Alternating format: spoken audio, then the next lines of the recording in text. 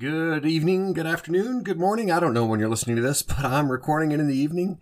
And so welcome to Tales from a Cult Insider, the podcast that just doesn't stop. Even though I said it was over, I have more to say. This is epilogue number 3. The title is, Okay, So Now I Know. Because, well, see, you can't see me, but I am fidgeting. I am somewhat agitated. I've had several days to process, and I still have a lot boiling. Okay, so now I know is in reference to the fact that I have received a large amount of material, but I want to do some background and also tell you why this may get a little warm, so to speak. This has been a difficult week, but also a productive week. I am closing in on leaving my day job. The reason I'm leaving the day job is because my wife is now a full-time lawyer, and we have made a commitment as a family to have one parent at home full-time. And we have enough kids who are at different stages of life that we really do need to have that attention on the kids, especially as the school year begins. And so there's a lot on my mind. My day job is on my mind. It's heavy duty right now, trying to get a lot of stuff done. But I don't know if I mentioned in any previous episodes, but I injured my shoulder pretty bad at the turn of the year before the whole COVID thing started, right? And it was actually, it turns out it was the acuting or the making more severe of an old injury. I believe I tore both labrum on each, the labrum on each side on each shoulder 15 years ago as a bellman at the Hotel Captain Cook in Anchorage, Alaska. A really busy hotel. We stayed very busy. We had to move several hundred suitcases at the beginning and middle and end of every shift usually. So it was busy, and I believe that I did damage to my shoulders then. But when I fell down New Year's Eve, I appeared to have ripped my labrum all the way across and had to have surgery where they cut the biceps tendon and dug it into a bone. I think I might have mentioned this once. Anyway, Monday, I went to an indie author event up in Tremont in Utah. It's a lovely library, lovely people up there. Boy, just wonderful people up there. The library, Debbie, is just librarian. She's such a great lady. It was a little slow, but that's okay. It was nice to take it easy. But unfortunately, while unloading boxes of books onto my wheeled cart, I bent over and I moved a box with my left arm, which is the one I had the surgery on, and did something. I don't know what. It turns out it's like a strain in my muscle tendon area. I haven't re-injured. It is definitely a setback. I haven't redone the injury or anything. Didn't make it do anything serious, it looks like, based on muscle tests. But heckin' frustrating, guys. I was at almost full movement. Definitely not at full strength, but I was at almost full movement again in my shoulder. The physical therapist has been, she's been a miracle, a marvel. She's wonderful. And so I was very disappointed and very worried from Monday early evening through to Wednesday morning that I had done something really bad because it hurt like the dickens. He gave me some steroid pills, which I've taken mostly, and some prescription ibuprofen, and it should be okay in a few more weeks. It's just a month or two setback in my recovery, but it was very stressful. Was very worried I'd done a really bad thing, and also honestly, I don't need we don't need the financial stuff. So I'm leaving the job. This is on my mind. I'm doing, getting my kids ready for school, trying to deal with, overall family things. And it's just been a very stressful week. So that's going to boil up for sure as I share some of the things that I'm going to share with you today. As always, let me just lead off with, if you have questions, go to jared@jaredgarrett.com. Also this time, I'm going to share artwork, in the, description of this episode. I'm gonna share the link to an album either on my website, jaredgarrett.com, or on my author Facebook page, maybe. I'm not sure. I've taken a bunch of photographs of some of the work, the materials I got, and I want to share it with y'all. So feel free to click on the link if you see it there, wherever it takes you to. I'm not sure how that will work yet. I'll figure it out tonight. It's late. Oh boy, here we go. It's actually past midnight for me. So, why do I have a bunch of materials all of a sudden? Well, that's a good question I asked myself. It's because there's an article that's going to come out. It's a feature on me, actually, on an outlet that I'll tell you about sometime soon. As soon as it comes out, I don't want to be ridiculous because it's taken a while. The writer of the article has done a ton of research. He reached out to the director of a documentary about the cult. and he watched the documentary, as it turns out, a documentary which I hadn't actually had a chance to see yet, which is a shame, honestly. But now I have. Boy, lots to say. But I'm just going to stick to the materials because I don't want to be an advertisement necessarily, although that's certainly going to...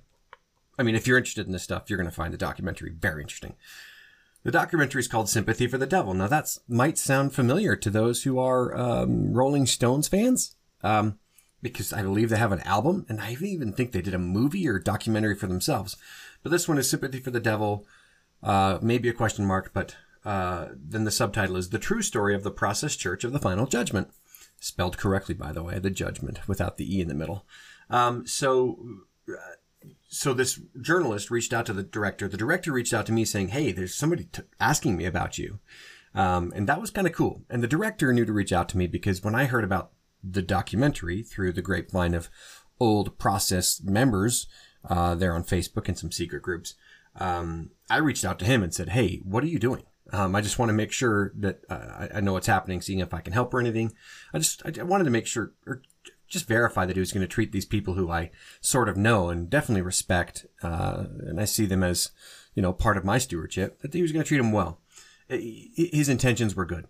They certainly play up in the promotional materials, especially the ad, the trailer, and the visual materials, the cult, the darker cult side, and some of the weirder original doctrine. Stuff I didn't even know about. I grew up in this thing, but the one I grew up in, or the post-schism version that I grew up in, was highly vanilla. And so it's been very interesting to first, 10 years ago or so ago, learn it schismed off or broke off of Scientology, which I've talked about. And then to further continue finding out about what the heck these people used to do and believe. It's off the wall, man. And they hide it, because it's best friends now, right? And they hide it. And I'm not here to do an expose, but they hide it. And they don't need to. Although, of course, you can see why they would after I read some of this to you. There's going to be me reading quite a few things to you. But in any case, just remember to review the podcast. Remember to review this episode. Give it a rating on iTunes. Anything to pump it up a little bit. I'll tell you what, every listen is about a penny to me. It adds up a little bit. I paid a bill or two off this one, just really only one or two. And there's always a link to support the podcast. So if you would like to do so, please do. Okay. So, let me get to something. So here I have a little pamphlet called The Process or Process Sessions. And this is really, it's fairly brief. It's still too long for me to just sit here reading to you, although I have a very lovely reading voice. I'm going to read some of it to you though, okay? Okay, so it's called The Process or Process Sessions. It's got their original symbol, logo thing on it. Now, if you look at the logo artwork for this podcast, you've got two symbols. One at the top right, which is kind of an iron cross, and it's the Process Church of the Final Judgment. That's what this thing evolved into. And then under that, next to the name Tales from a Cult Insider, is one in a round. It looks like a medallion. That's what it was. It was a medallion. And it looks like one F right side up and one F upside down, connected to each other with the middle kind of crossbar, which I think stands for Foundation Faith, but it also stands for some other things. And that's a Hebrew star if I'm knowing my stuff, or Star of David rather. So this original logo is very similar to the Iron Cross at the top one, except it's just 4 lines in that kind of juxtaposed imagery, or geographical pattern. So here's what this pamphlet says. Your day-to-day problems, large and small, your fears, failures, blocks, barriers, troubles, anxieties, feelings of inadequacy, guilt, frustration, tension, apprehensions, doubts, obsessions, and disappointments, all these are the outward manifestations of mental conflicts, not those you know about, the conscious feelings of divided inclination, which are themselves no more than outward manifestations, but unconscious, deeply buried conflicts, ones that you cannot see. For if you could, they would no longer trouble you with their unpleasant effects. That was all one sentence, by the way. And these conflicts, lurking as they do beneath the level of consciousness, are both active and powerful, controlling you, motivating you, driving you, ruling your life, and dictating your thoughts, your emotions, and your actions. That's the first paragraph. bull crap. Bull crap. Now, in a way it's true, but in a way it's just utter crap, right? This is like that movie, which is very touching and very moving, called Inside Out, which makes a person a victim of their emotions. No, the emotions are real. And yes, we want to believe that we're rational beings, but truly what's actually happening is we are altruistic beings who say, oh, that's an emotion that's leading me to negative action. I have a deeper, stronger emotion where I want to do positive action. My desire and motivation to do the positive outweighs the power of that emotion that's leading me to negative action. And so I'm going to fight back and I'm going to do a good thing or not a non-destructive thing. I'm not going to throw a temper tantrum. I'm not going to run away or do whatever else. I'm not going to yell at this person. Okay. So yeah, we want to be rational beings, but we're really emotional beings. I actually have another podcast, by the way. It's called Win the Moment. And it's pretty cool. It's about winning certain moments in life. Life is full of moments, of course. We have opportunities to win them or lose them. Now, I will say that they get at some interesting things here, somewhat psychologically, but it's mostly, pseudoscience, right? Pseudo behavioral science. So back to this after my little outburst there. Denying their existence does not send them away any more than being unconscious of them renders them powerless. And then they make this ridiculous or very easy comparison. The reverse.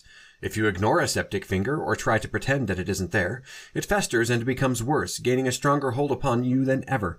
That's true, guys. And this is my commentary as I whisper. That's true. With a septic finger. But our brain is much smarter than a septic finger. Our brain knows often what's good for us and what's bad for us. Now, of course, it can be bumped into the wrong cycles, and it can be habited into the wrong cycles of behavior. And that's a fact, right? We can become addicted. We can become addicted to certain cycles of communication and behavior, and that's true. But our brain knows what's good for us. If our brain is keeping something away from our consciousness, it's probably a good thing. Now, it's good for us to eventually face that, but you know what? We shouldn't face it all at once, especially either against our will or because somebody's telling us that we must face all of our trauma, and maybe make some trauma up. I don't know.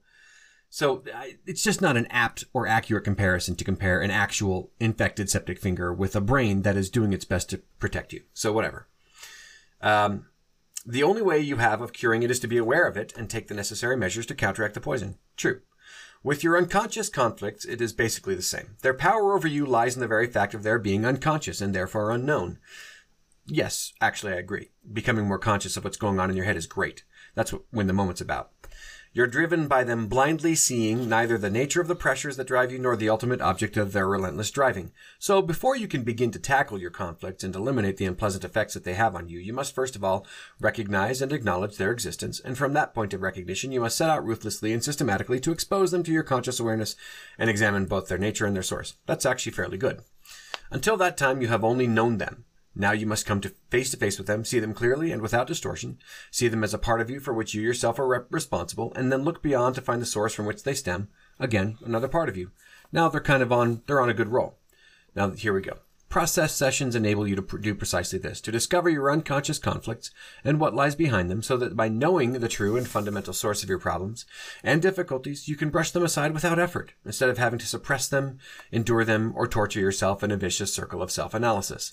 Then you can cease to be inhibited by petty fears, held in check by your own indecisiveness, hampered by worries, pained by superficial doubts, straining at gnats, whilst unconsciously you swallow camels. Instead, with the confidence of profound self-knowledge, you can begin to expand the scope of your activities, concern yourself with wider and more all-encompassing considerations, not as an escape from viewing the extent. Is this sounding familiar? It should be sounding very familiar. It's just common frickin' sense. It's what everybody wants. Tony Robbins preaches it. All the motivational speakers preach it. Heck, I preach this stuff. Okay? Everybody wants this kind of control in their lives. Everybody wants the ability to take control of fears and to be more conscious and mindful. Mindful's a big thing. That's what they're talking about. And they weren't before their time. People were doing this all over the place. Okay? So here we go. Instead, with the confidence of profound, you can be not as an escape from Let's see here. Instead, with the confidence of profound self-knowledge, you can begin to expand the scope of your activities, concern yourself with wider and more all-encompassing considerations, not as an escape from viewing the extent of your own personal dissatisfaction and sense of failure, but because the matter of your personal existence and survival is something that no longer commands almost the whole of your attention and still remains miserably unsatisfactory, but instead runs smoothly and efficiently, requires the minimum of effort and concern, and leaves you able to give yourself to a greater and more far-reaching purpose. To know is to be free. To be in ignorance or mystery is to be ensnared or enslaved. Again, total. Everybody knows this stuff. They're playing on fears. This is fairly basic manipulation. You establish some common ground, you establish some common pain, and then you start to preach solutions and stuff. Let's see here. So here we go. We're going to jump to, here we go. So process sessions are not something that can be entered upon lightly in a half-hearted or casually experimental fashion. I'm going to tell you that, you know what? You can be somewhat half-hearted as you start to make new changes. If you have just the smallest desire to change, that's enough, guys. That is enough. You don't need to throw yourself all into something. You can eventually, but it's okay to do, as Bob says, and what about Bob? Baby steps, okay? They must be lived and experienced to the full. I will agree that life should be experienced to the full. And in order to be able to embark with full advantage upon such a complete and intense experience, you will need a period of preparation. During this time, you will become familiar with the whole concept of mental exploration and self-discovery. Okay. And then they talk about more and more about the sessions and what they're like. And then there's this. Here's the promise. Here's the manipulative promise. We've given the pain. We've established common pain. With knowledge, there is life and confidence, vigor and vitality. The intensity of new experiences sounds like drugs. It was for a little while, but then it wasn't. New joys, new agonies, new visions, new interpretations. There, where with the mystery and ignorance, there was fear and furtiveness, guilt and uncertainty, irritation and dissatisfaction, boredom and disability. And as you know more, the confidence grows, like the rising sun that drives away the terrors of the night. Shapes that in the darkness of ignorance seem like devouring monsters are shown to be harmless in the light of knowledge. And by knowing yourself, you begin to know other people, see them clearly, understand them. You recognize all caps their fears, all caps their problems, all caps their constant disillusionment and pain. And you realize that whatever image they may present, they are basically uncertain and afraid. So they too cease to be a lurking, watching, waiting threat to your survival or your self-esteem. And the last line after I skip a paragraph is this. Your destiny is there before you, clear and unmistakable. The choice is yours. Fairly common tripe, guys. Honestly. Oh, it's not tripe necessarily. There's good behavioral stuff there. But it really is just your basic pamphlet on here's the pain. Here's the fix. Everybody does this stuff. There's nothing new there. Except for some of the ridiculousness about that other people. It divests you of responsibility or to the community of people around you, which is unfortunate. So that's fine. That's fine. And that's probably a good place to pause for station identification. Yes, this cult was common despite its controversy. And we'll be right back. Okay, I realize I was probably talking really fast in that last chunk. I'm trying to get through too much here. Okay. So one of the things that Neil, the director of the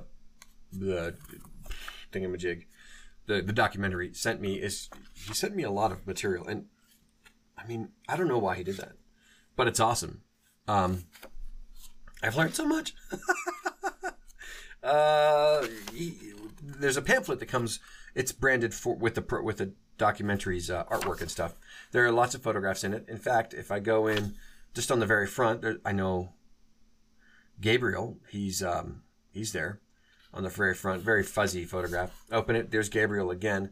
There's Michael Mountain again, who told the writer of a book years ago, I told you about this one, I will not be erased. Yeah, he told him a bunch of crap. And then the next page, I can see some people I don't know. But if I go into the very middle, the middle image of the of this pamphlet that he sent along, which it looks like it's probably taken soon after or near the same time as the one at the front, because Gabriel's there, Michael's there, and there's Cyrus top right, and he's the guy who beat me up. So okay, when I was 9, and he was a grown man, 2 to 3 times my size. Okay, then anyway, okay. I want to read to you from Camille Nasser about baptism. It's at the front. I sat in still expectation on the rickety front bench, 2 German shepherds at my feet. German shepherds were a thing, snoring on the faded tile floor. Incense smoke poured from the middle of the black draped altar like a chimney in industrial age Birmingham. It's a little overwritten. The room radiated black, but 3 bright symbols defied the black and projected out into the room. The large silver-painted cross that hung in the center behind the altar, and the 2 brilliant red symbols, the flying process symbol sewn onto the middle of the black felt that hung over the altar facing the benches. Wait, so it's a brilliant red process symbol sewn onto the middle of black felt. Mercy, that's a little... yeah, a Nazi. Anyway, and the goat of Mendes sewn onto black felt hanging from the dark wall to the right of the cross. So a lot of black and red. Ooh, and you see that in these images. So I'll make sure I give you a link for it. Black curtains erased the room's grated windows, illuminating Via Giulia, an ancient Roman street a block from the river Tevere. Wow, is this... This is in Rome? No, this isn't London. Duh. Anyway, everyone wore full-length black robes, the stiff collars touching their jawbones, an unadorned silver cross hanging on their chest from a black cord which made it seem as if it was levitating.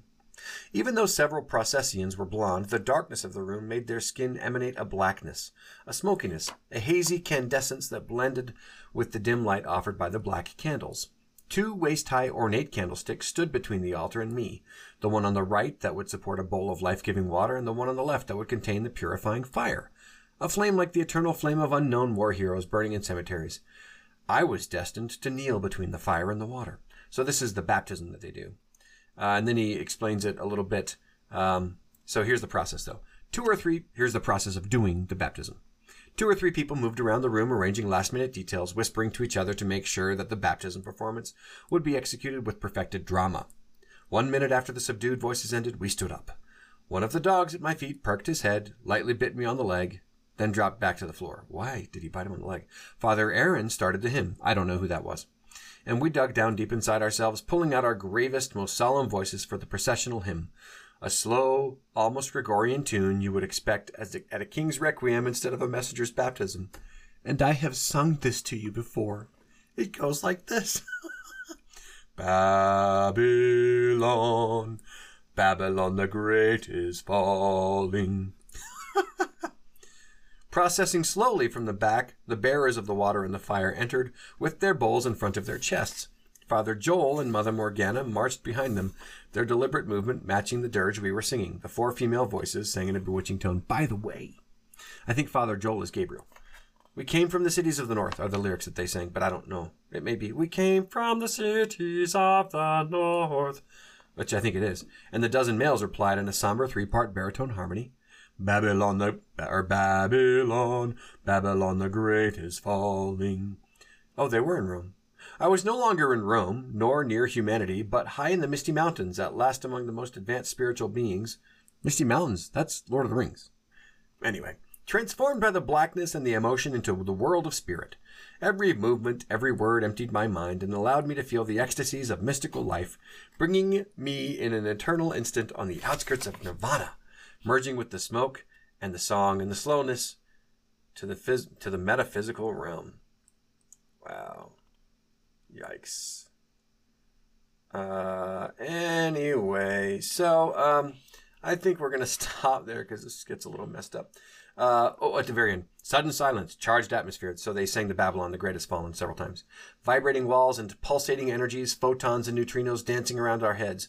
Mother Morgana put her hands together over her head, slowly brought them down to her knees, then spread them in the sign of the cross in front of her chest, welcoming in the name of Christ and the gods all processians as well as the spirits and beings who crammed the room, giving us little space in which to move.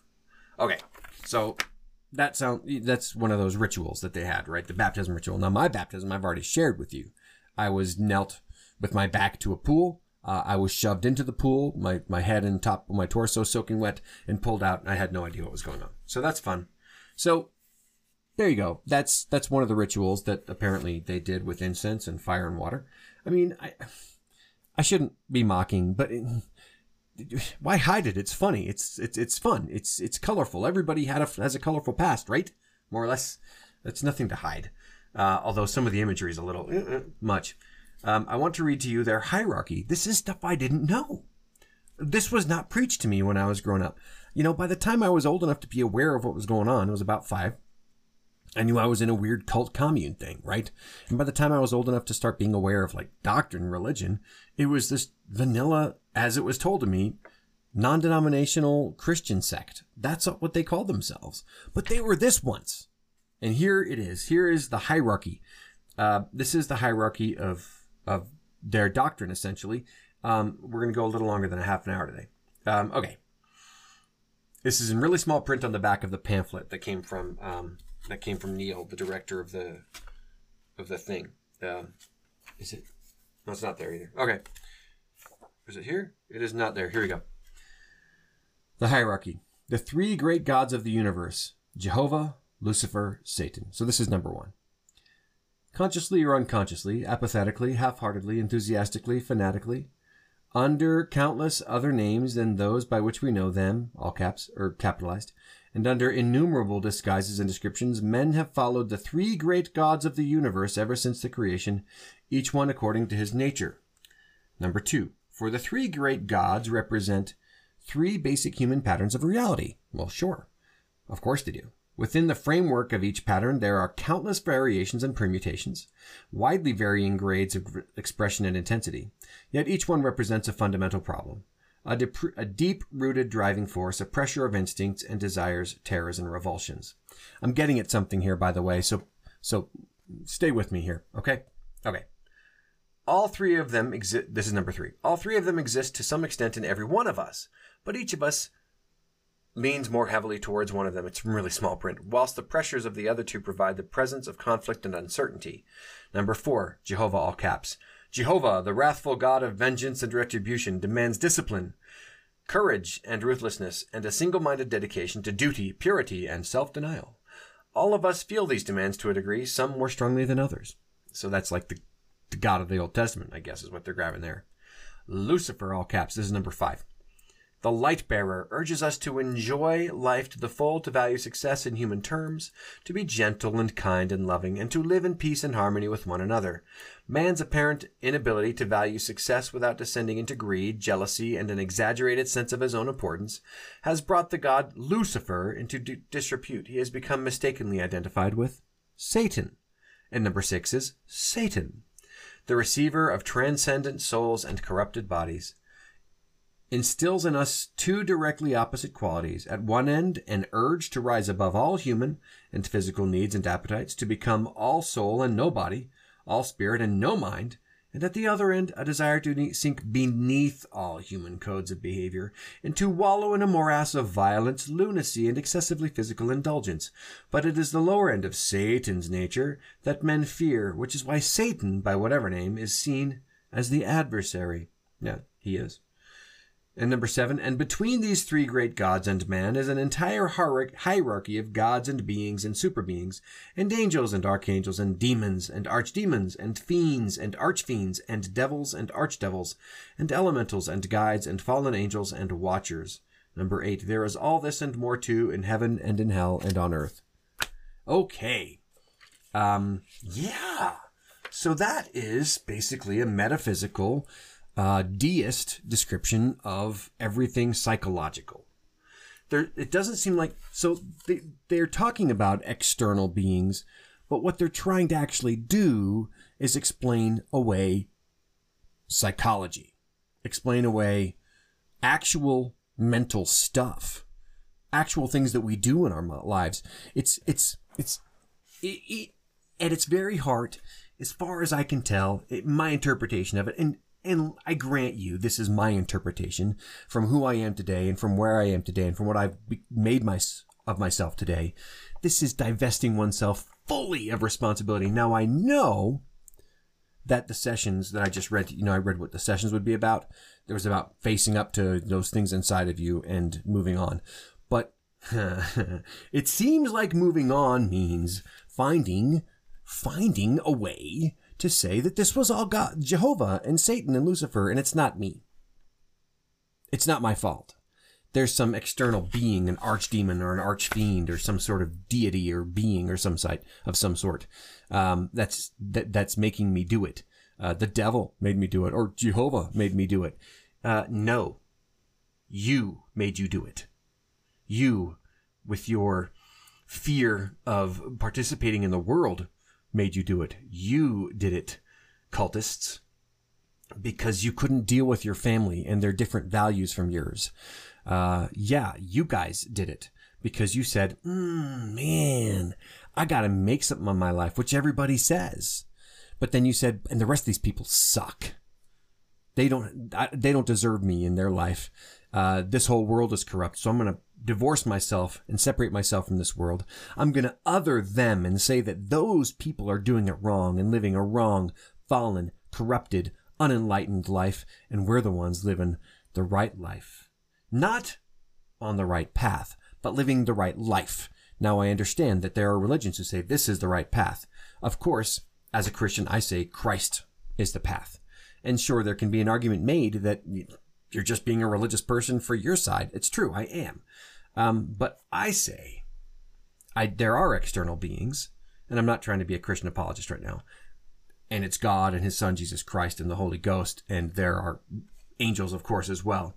But at the end of that declaration of their religion, they basically say, and our doctrine covers all y'all's doctrine, all the beings, all the occult, all the spirits, all the everything.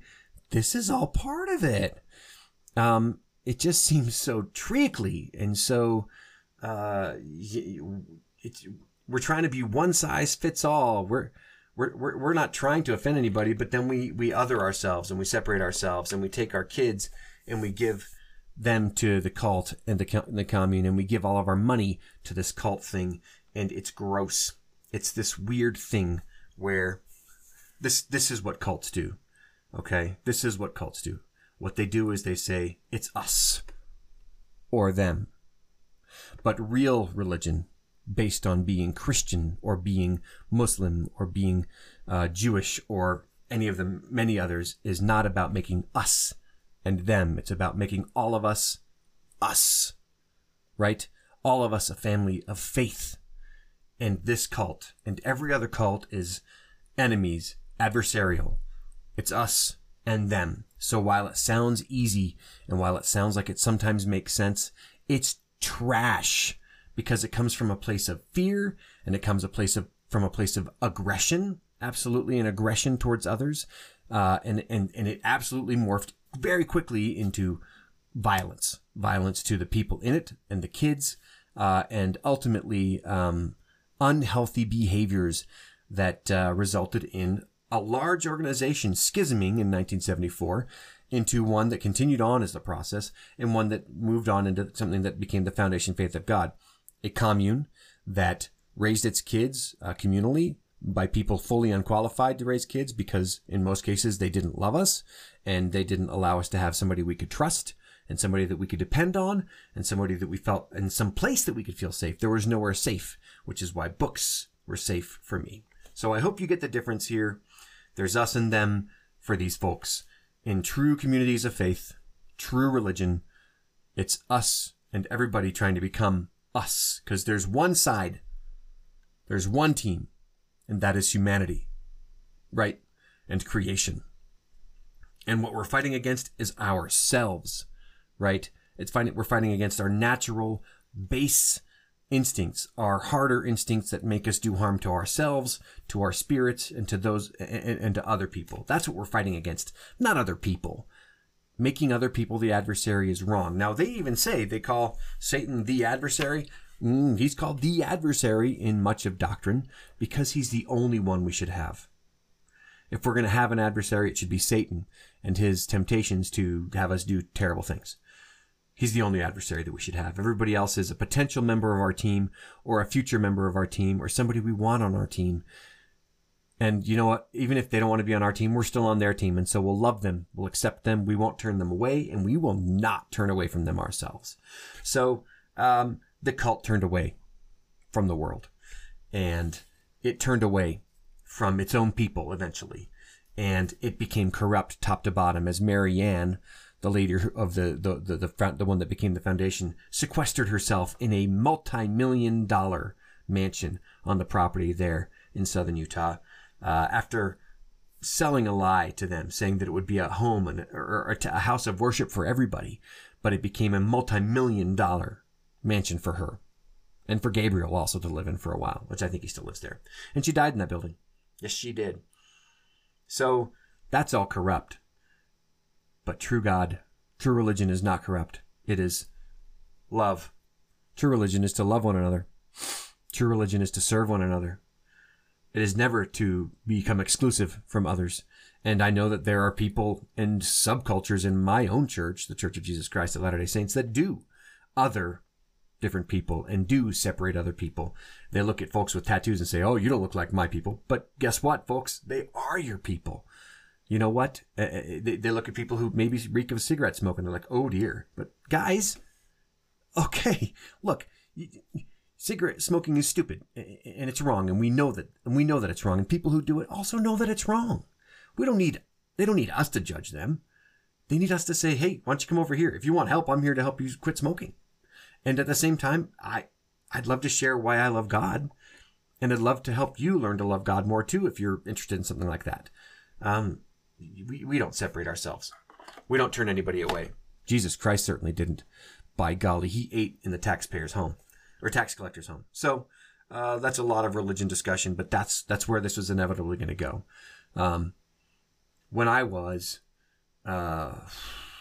closing in on 19 at the end of 1992, and I should start earlier. When I was about age 12 or so, it became clear to me that the God being taught to me, which was some sort of weird amalgamation of all the thing that I just read to you, was trash. There's no way that was a real being, a God who was interested in my life. It was just a fabrication. I tested it multiple times in plenty of thought experiments and in prayer to nobody who was listening at that point, right? Because that wasn't real God. Although real God was certainly listening and saying, we'll get there, brother. Hang on, or son. Just keep the faith and stay safe. I didn't believe in God. Okay. I told my dad that, at about the age of 15 or 16, I'm like, I just don't believe in God. There's no way that what I'm being taught is right. That's not a real God. So I don't believe there is one. I'm open to the idea, but I don't believe it. So I was an agnostic, right? And then I'm approaching age 19. I've graduated from high school. It's 1992. And, I've had some experiences where some young missionaries tried to teach me and my roommate. He seemed interested. I was never interested, but they were praying for us and they worked hard for us and they served us and they loved us. And that must have made a difference. Because one night I did believe in God. I went out the door going to mock God and I mocked him. And I came back in the door and I said, God's real, to myself. I knew it and I will never deny that. And it's the real God, the one who loved me that whole time that I was in that cult with all the other stuff. How I wish I could have known him more when I was a kid. I wish I could have known that I could trust in him growing up. It would have helped a lot. But I think I must have found some God in the books that I read. I must have found some safety and some trust in the stories that I read of heroism and of people who would give their all for their loved ones. And in books like The Giving Tree, where that's a type and shadow of Jesus Christ, that tree. It's not a human. That was never supposed to be a human. It's a being beyond humanity who will give all and be happy, even though there's a part that the tree's not so happy. And that's because the boy takes off and leaves her. That's when she's not happy. It's because he's gone. That is so Christ-like. And I don't know if Shel Silverstein meant that, but that's what it felt like to me. I longed for that. I wanted that in my own life. I thought, what? I want somebody to be willing to give all. Heck, at minimum, I wanted somebody to give something to me. And I still long for that. And I think many of us long for that. And I long for that maybe more than others, to be honest. I don't know, because I didn't have that growing up. I wish I'd known God all along. But I am grateful that I can see him throughout my life, despite the ridiculous origin story I have with this absurd, this crazy kind of fairly controversial background of the process and the bizarre beliefs here. Every belief is bizarre. Yeah, caveat, whatever. I wish I'd known him, the real one. But I look back and I say, it looks like he knew me all along, and he was keeping me in the places I needed to be that would keep me sane and keep me on the path to being able to be healthy and productive. And that path was books and stories. absolutely books and stories. And the thought of true love and keeping myself clean and ready and pure for my true love eventually. And true love saved me, guys. True love and book stories of heroism. And so this doctrine and these weird materials I just got, thank you, Neil. It's been a revelation. And we are more than this mortal life. We are responsible for our choices. We can never, ever throw off our responsibility for our choices and what's going on in our head to some ethereal, non-existent being who's controlling our thoughts. And we cannot let our emotions run rampant in us. We use our more altruistic emotions, our stronger, righteous desires, something we could call the opposite of the natural man, to become better people. So I've gone on a long time. I hope you have not become too bored. I have preached at you, but I will tell you that we can break free from any past. We can deliberately fall far from the tree from which we sprout if we need to, okay? If we need to fall far from toxicity, from abuse, from trauma, we can fall far from it. I will tell you that I do look back on the cult that I grew up in and the experiences that I've had, and I see who I was, and I see who I was becoming, and I see the people who were influencing me in overall bad ways.